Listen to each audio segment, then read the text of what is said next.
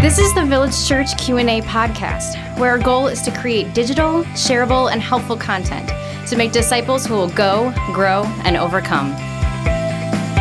Welcome to the Village Church Q&A podcast. Pastor Michael here with you, and today I am again in the studio with my wife, Brianne Fueling.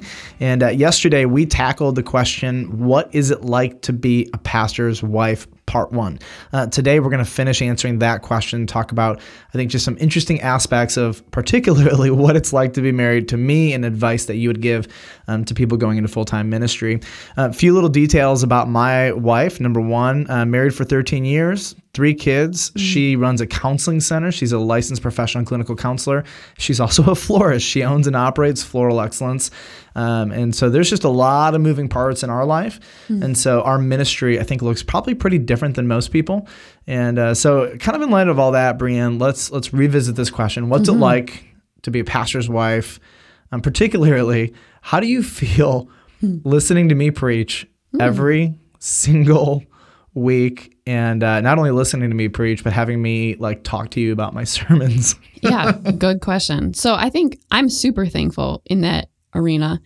People ask me that question. That's probably the most frequent question that I get from people. And I always tell them that I'm so thankful that I actually do enjoy your sermons, because if I didn't, I would want to run away, because I don't think I could listen to something I didn't like so many times. So many times. So for me, and so many times, I mean, I think one of the things that people don't understand is that usually I've heard the sermon, not as much anymore, but especially when you were first starting to preach, I had probably heard the sermon at least 1 to 3 times before the 2 services. And so by the end of that, I'm saying things along with you. I'm right there stating them because I know your heart. I know the outline. I know the direction, and I'm right there with you. I'm tracking with it, and it's like, speak those words out of the fire in your bones. and I love it. And so for me, getting to hear those over and then getting to hear some of them where I have no idea what's going to come. It's a total surprise. I love both elements of it. And I'm just thankful that I secretly really do actually think that you're a very good teacher and benefit from hearing God's word come from your heart and come from your mouth and come from your brain. Just as much as I think that our entire congregation and those who listen to the podcast also benefit from it. I'll write you a check later for those kind of words. That was really sweet of you. Appreciate that.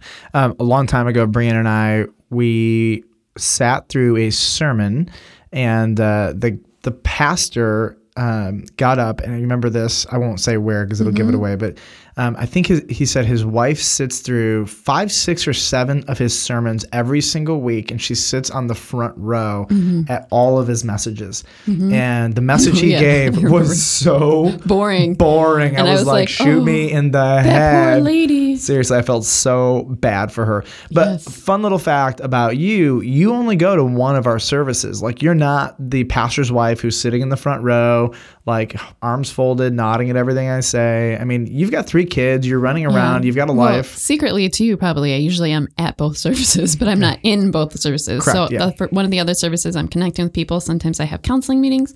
Sometimes I'm just trying to love on people and get to know them better. But yeah, I get to enjoy one service and in the back rows, to be honest, you're not up front. I'm not a front row person. And for me to be in the front row would make me personally feel like I couldn't concentrate. I've in every class I've ever been in, I've sat in the back row. At every conference I ever go to, I sit in the back row. Which makes it good for both of us. And so that's where I can focus most, and I can feel like I can really think better. Yep. So Brianne, talk a little bit more about some more behind the scenes things that happen, whether it's at church or being a pastor's wife, and just things that you're experiencing on a weekly basis. Yes, I think one of the biggest challenges as of late sometimes is this concept of entering into people's lives, being authentic, like we talked about yesterday, but also wanting to love them and holding a tension of you being my husband and feeling protective of you, yet trying to love them. So let's say you said something in a sermon that frustrated someone. You mean that would happen? No. No. I said, let's say. Oh, okay. Hypothetically, of course. And then they come and pour their heart and soul out to me, and I see the disconnect, maybe I can see their own personal story, trying to eat you alive for something that is, I know is not in your heart. I know is not what you meant. Or maybe it was just a miscommunication or something that happened. But either way, it leaves me often in a place of holding tension between trying to care for that person, but the subject matter being someone who I'm fiercely protective of. Yep. And so that's something that I think happens often. Yep. And the reality is I can say dumb things. Oh, I can yeah, that's actually, a very big reality.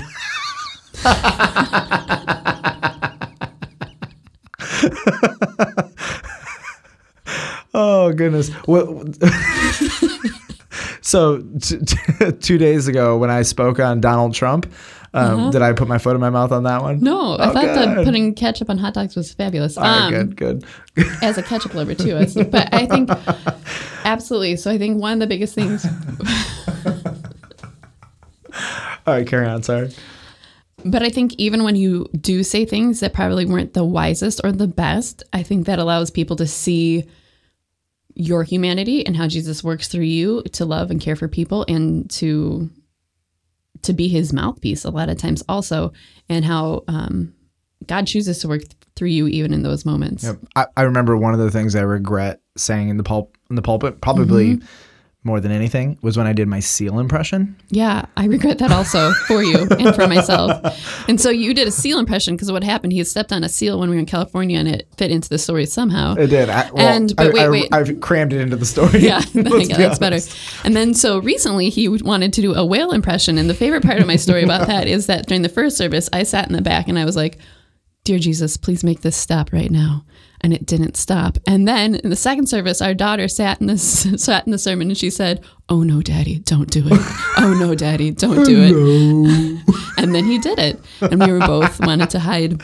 And so that brings me to the point of that. I think another behind the scenes thing is that lots of times I do wish that I had a magical buzzer in the sermons where I could buzz you and be like, "No, that's not right," or "Please stop making a seal impression," or whatever it may be. Or why do you keep calling Saul Paul and Paul Saul and Corinthians Chronicles and Chronicles Corinthians and David Solomon, Jonathan, and whoever, and just getting words mixed up. And sometimes I just want to raise my hand and say, "Oh, he actually meant," but that is just the sinful corrector part of me coming through.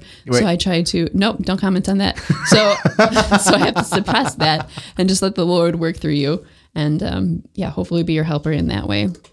And I think how do you can I just interrupt there? Like, how do you manage the tension when?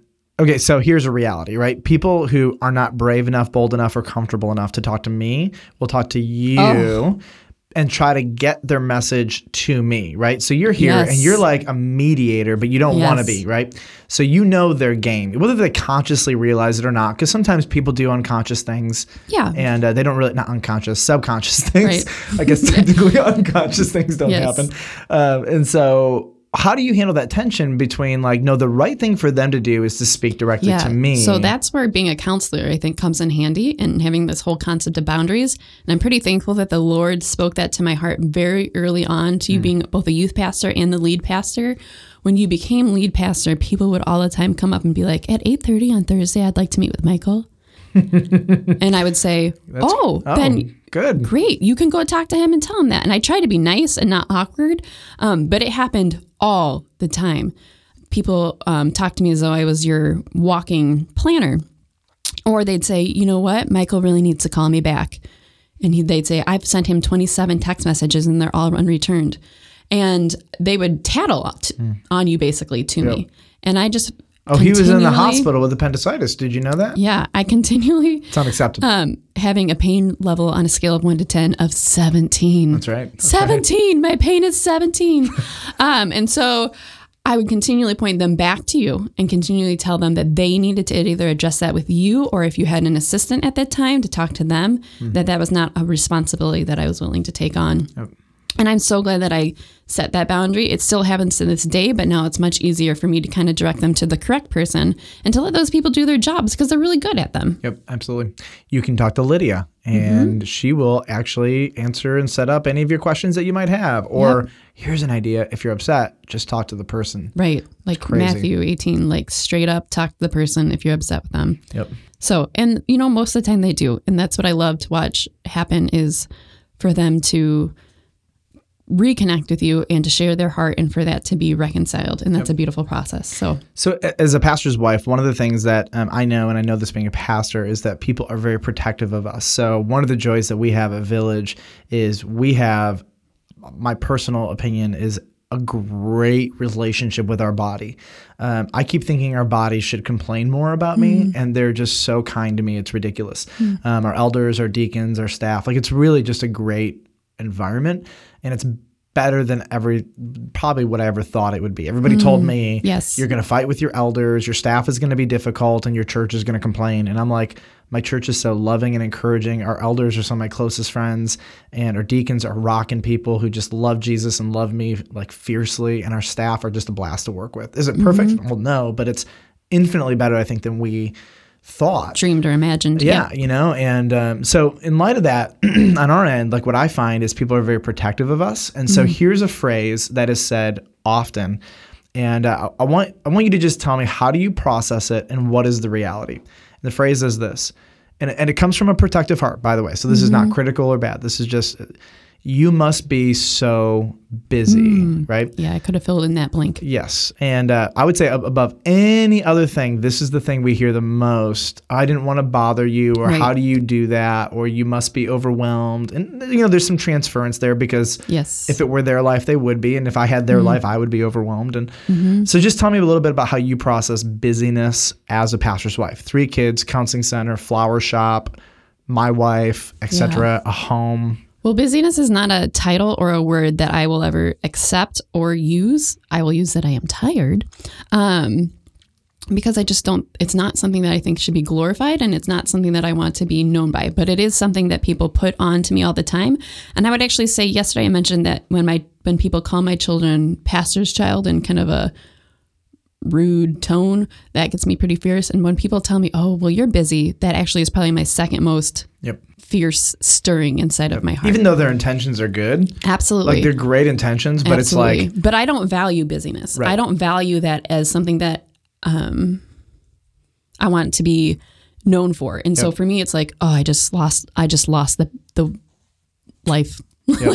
For some people, busyness is a sign of productivity. Yes. We have no desire to be busy or not be busy. That's not even in our brain. I think I can speak for you when I say this. Few things make me feel as misunderstood and defeated. Yes. Than when people tell me you must be busy, and I'm absolutely, because I want them to look at our lives and to look at my life and say, she is trying to use every moment for the kingdom of Jesus. Yep. And this life is not about her, but it is about bringing glory to Jesus, whether that's through flowers or whether that's through her babies or through... Mind the baby? No. Oh, okay. And her husband. There we go. And her house, her gardens, whatever it may be, that whatever it is that I'm tackling, whatever it is that I'm spending my time on, glory is being brought to Jesus in those moments. Yep. And then I'm not wasting it, and then I'm not being selfish, and then I'm not being self-serving or prideful. And so pride is probably one of my greatest enemies. And so I'm constantly trying to break that and mortify that, so that that's not a part of what I'm doing. Yep. We had a conversation. I think it was, it had been this week. And we, right now, and I'll be all, mysterious, but Bree and I are thinking about adding something significant to our life. There's a big decision in front of us that do we do this?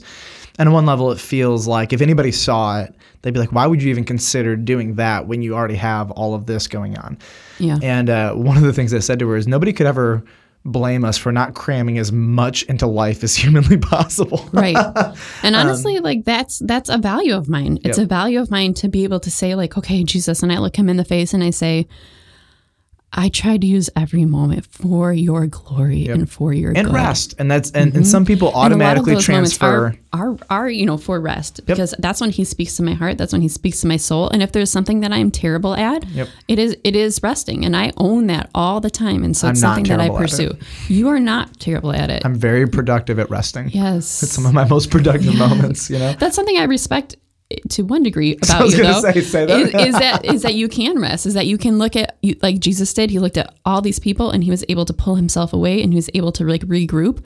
I think I lots of times succumb to the tyranny of the urgent. And that's something that I think the Lord has continually had to speak to my heart and show me, you still have to pull away. Well, which is why some people, when you look at the rhythm of our life, like we go hard and then we rest hard. Right. And so there's a few times a year where we'll plan 2 or 3 week vacations because our normal weeks are going, they're just fast, you know?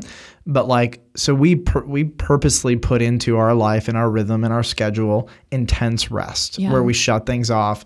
And I think a lot of times, because many pastors do experience burnout, many people are concerned that, you know, this will be us.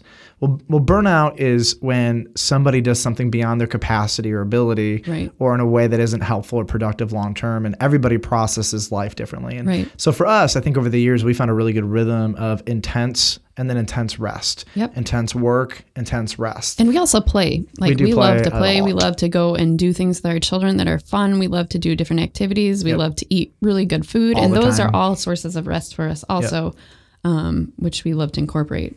So let's talk about, we only have a couple minutes left here. So let's talk about a few pieces of advice that you would give to anyone going into, who's going to marry a full-time ministry person, whether it's a pastor or anything else. Like, what are some just major pieces of advice that you would give that get past maybe our personalities and that are just kind of universal principles? Yeah. So I think the first one would be to take heart. I think in order to be in a ministry marriage and to be in ministry yourself, or to watch your husband be in ministry, your heart has to be fortified with the gospel and reminded of that all the time. That this is the cost. This is what is at stake. This is the beauty that we have to be able to bring to this world. And it is very valuable and very important. And so we can't let fear, pride, and a number of other things take us down, or the love of our own selves. And it's hard. There's been so many times when I have thought in my mind, he better be saving his soul right now if he's not home with me and these children. Because I promised to be home and I wasn't. Yes. And then I was texting you 600 million thousand times and didn't know if you were alive any longer. Disregarding them or ignoring them or not seeing them. Or your phone was dead. And so that happened. And I was saving souls. There was a couple times when I was legit and I was like, oh, he was. She's like, where were you? And I'm like, praying with somebody to trust in Christ. I'm like, what do you want me to do? Leave you? And I'm like, they're pouring my heart out to me. And you're like, you're lucky. I might go insane.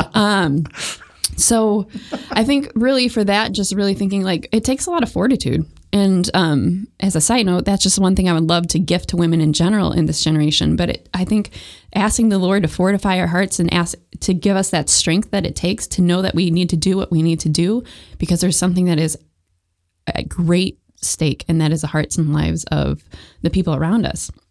I think secondly, ministry is challenging a lot of times because there's not a schedule per se.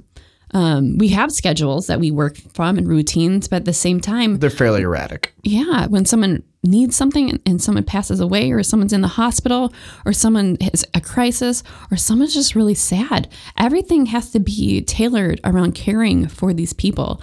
And so as ministry wives and as ministry families, we have to hold things with an open hand. We have to say, Lord, this is our plan. This is what we would like to accomplish, but you come in and direct our steps and make it happen how you want to. And I think too, probably one of the last qualities that I would encourage people to really seek out and to embrace is just understanding that we have a unique burden. And sometimes that burden is the best burden, and it makes us hop and skip and jump with joy to be able to carry for people. But our husbands and who are the pastors, or however it works in our ministry marriage, like we look at that and they have a burden that is unique, and it's heavy. Sometimes it's heavy. Sometimes it's really hard. Sometimes we're underneath it and we're trying to figure out how in the world we even get up to crawl with it.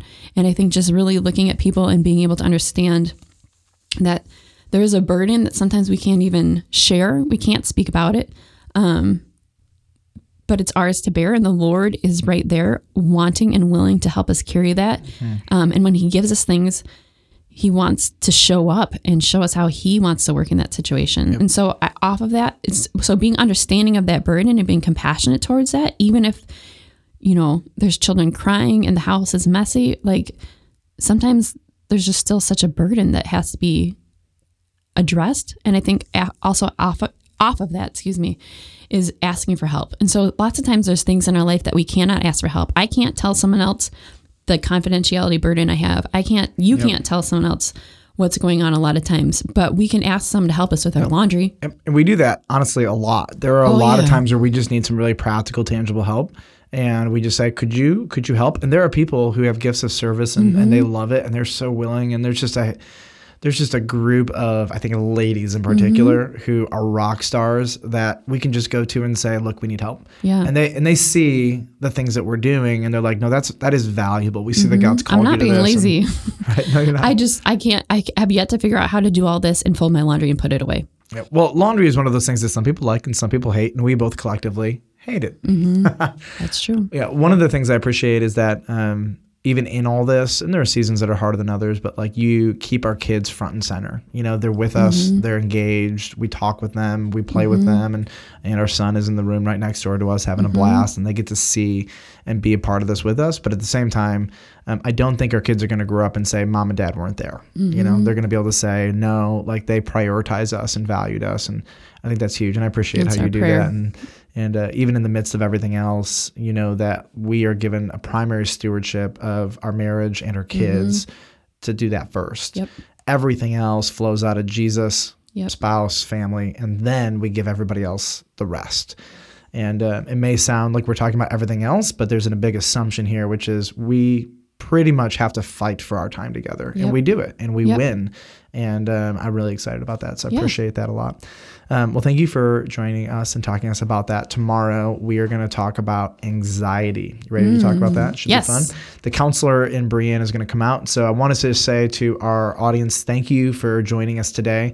It's been a pleasure just to give you maybe a behind-the-scenes peek at our marriage and ministry. And from a pastor's wife's perspective, you can see we're not Ned Flanders or Reverend Lovejoy from The Simpsons. Things look pretty much very different than that.